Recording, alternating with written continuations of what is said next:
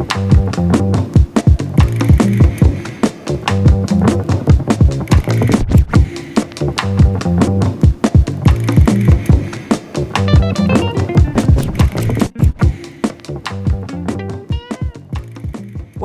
this is the Effective Challenge podcast. My name's Damien, and this is where I discuss topics that are relevant to both individuals and teams, and the content is aimed at things that you can practically do to improve your performance, and as a result of that, the results you're able to achieve.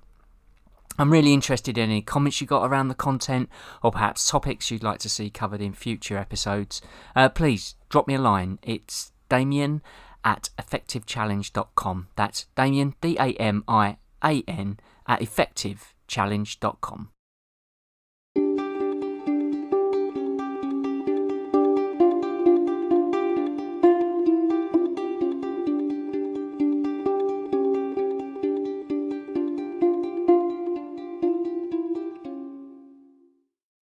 Welcome to this week's episode 13 of the Effective Challenge podcast.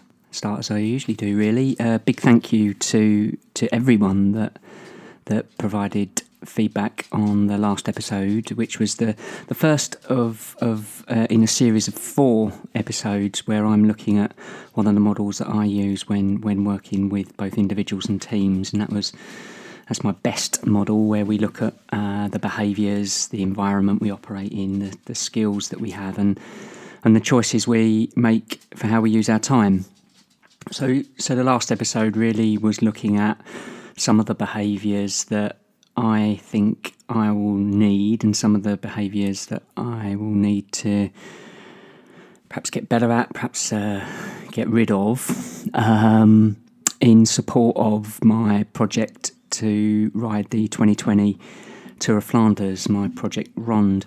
So I'm going to continue in that series, and today's focus is really going to look at the environmental aspect of the BEST model. Probably worth recapping what I mean by environment and the context of that.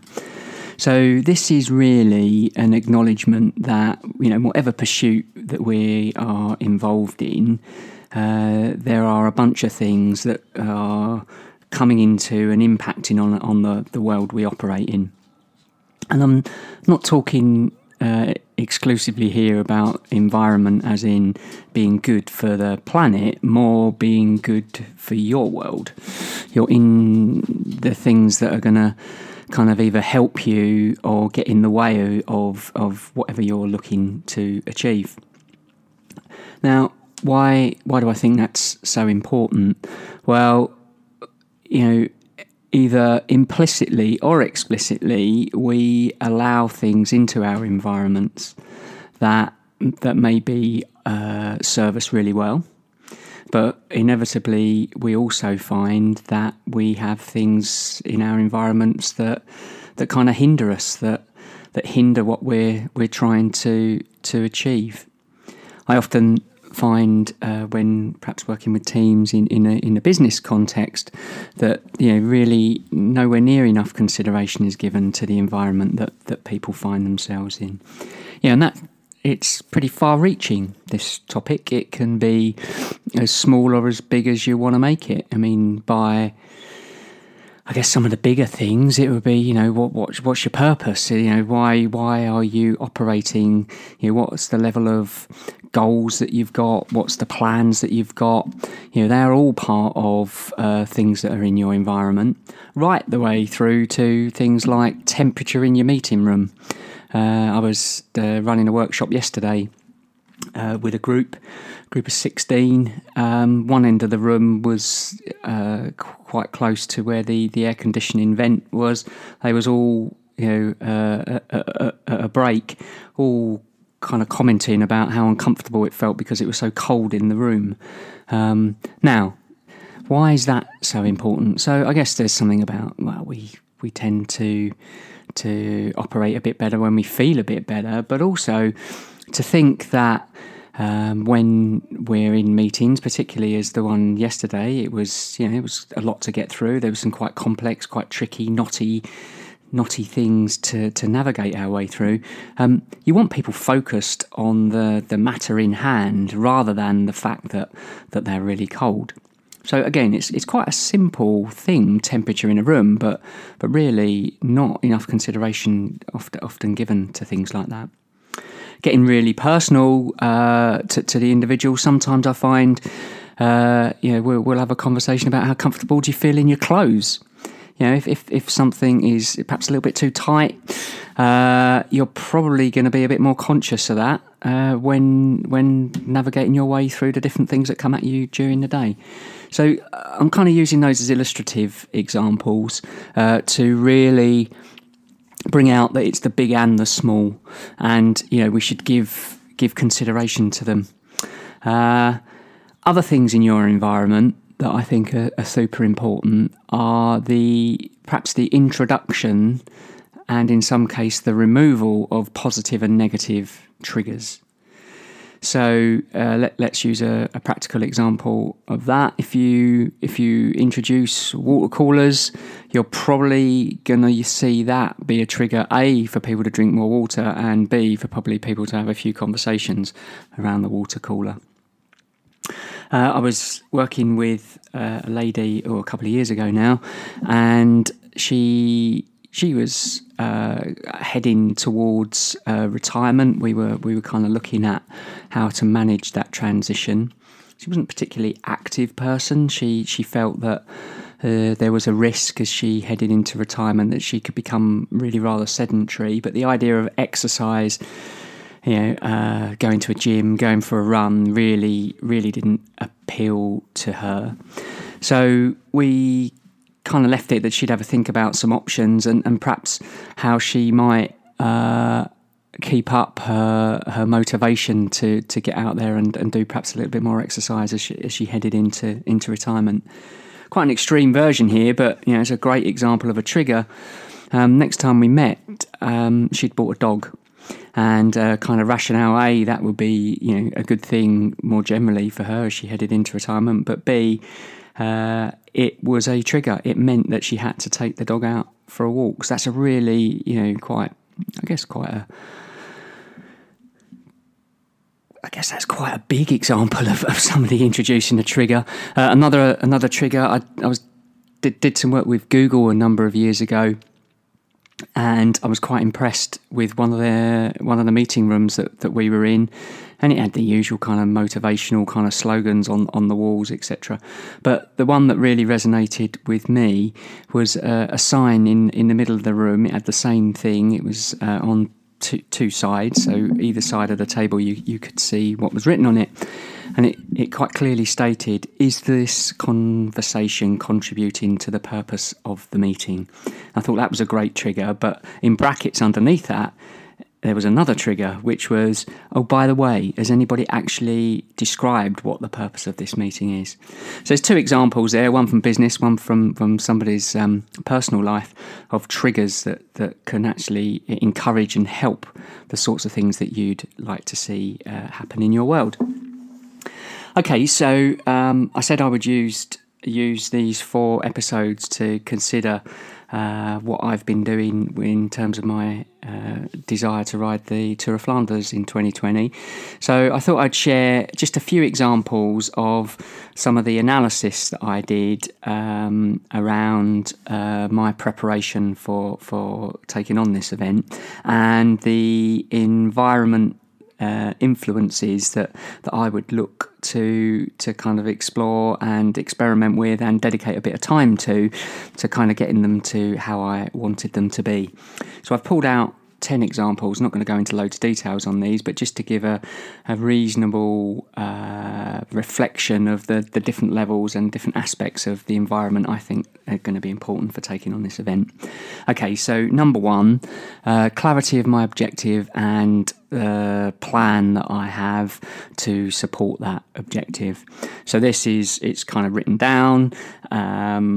It's something that I've got some bigger goals to aim at, but equally I've got some, and I don't get overly too far into the future with this. I've got a kind of monthly outline, and then each week I will sit down and consider the other things in my environment, like, the other commitments that I have, be that, work, be that family, friends, etc., and see how the kind of ideal training that I'd like to do can be integrated into that. So that is my point one, so clarity objective and the supporting plan to bring that to life. Number two, processes to support my training. Okay, so this is, I'll give just one example of a bit of a process that I've put in place here. So these are the things that I would like to do to minimise perhaps my procrastination about training, perhaps my ability for some of the perhaps unhelpful emotions that can sometimes come out when, particularly for me, training quite often means getting up quite early in the morning. So what process can I put in play to help me navigate my way through that? Nothing radical here. It's pretty straightforward. It's where I know I'm going to be training early in the morning, prep the kit the night before, and that certainly is a trigger for me when I get up and helps me minimise the kind of potential distractions and excuses that I can sometimes create for myself. So that's number two. That's processes to support training. Number three, I guess riding a cycling event and training for a cycling event, quite an important part of that is the bike. So making sure the bike that I've got is kind of what I need. I've kind of been experimenting with a few things, a few different positions on the bike. I'm spending a lot more hours on the bike than I would normally, so getting a few sort of aches and pains in shoulders and perhaps a little bit lower back, all common stuff. But what am I doing? The bike's a part of my environment. What can I do to help support myself? And one example of that, I've changed the height of my handlebars, and that's really helping with some of the lower back pain that I was experiencing. That's number three, the bike. Number four, so I guess when you're on the bike, you're going to be wearing some clothes. So bike kit, what does that look like? And the example I'll pull out here is preparing as we head towards autumn. Certainly darker mornings, darker nights, temperature starting to dip. Just making sure I've got the right kit and enough of the right kit to support the training throughout the week. So I've made a few purchases there. Decent lights, decent kind of base layers for making sure that I'm kind of keeping warm, but not too warm as I undertake the training rides. So that's number four, bike kit. Number five, so I'm doing a reasonable amount of training, some interesting bike routes. So, perhaps some of these rides I get a bit further afield than I would normally. There's some great technology that we can use now to plot and plan different routes. So it's kind of looking at that, dedicating enough time, allowing enough time to prep those routes and give myself some interesting things to explore when I'm perhaps typically at a weekend going on a longer ride. So that's number five, the bike routes. Six, it can sometimes really help if you've got a riding partner. So there's one person in particular. It's really great to ride with them. They're also going to be riding Ron, so we can chat about the event and just how training is going more generally. A really important part of this, certainly that individual's stronger than I am at the moment.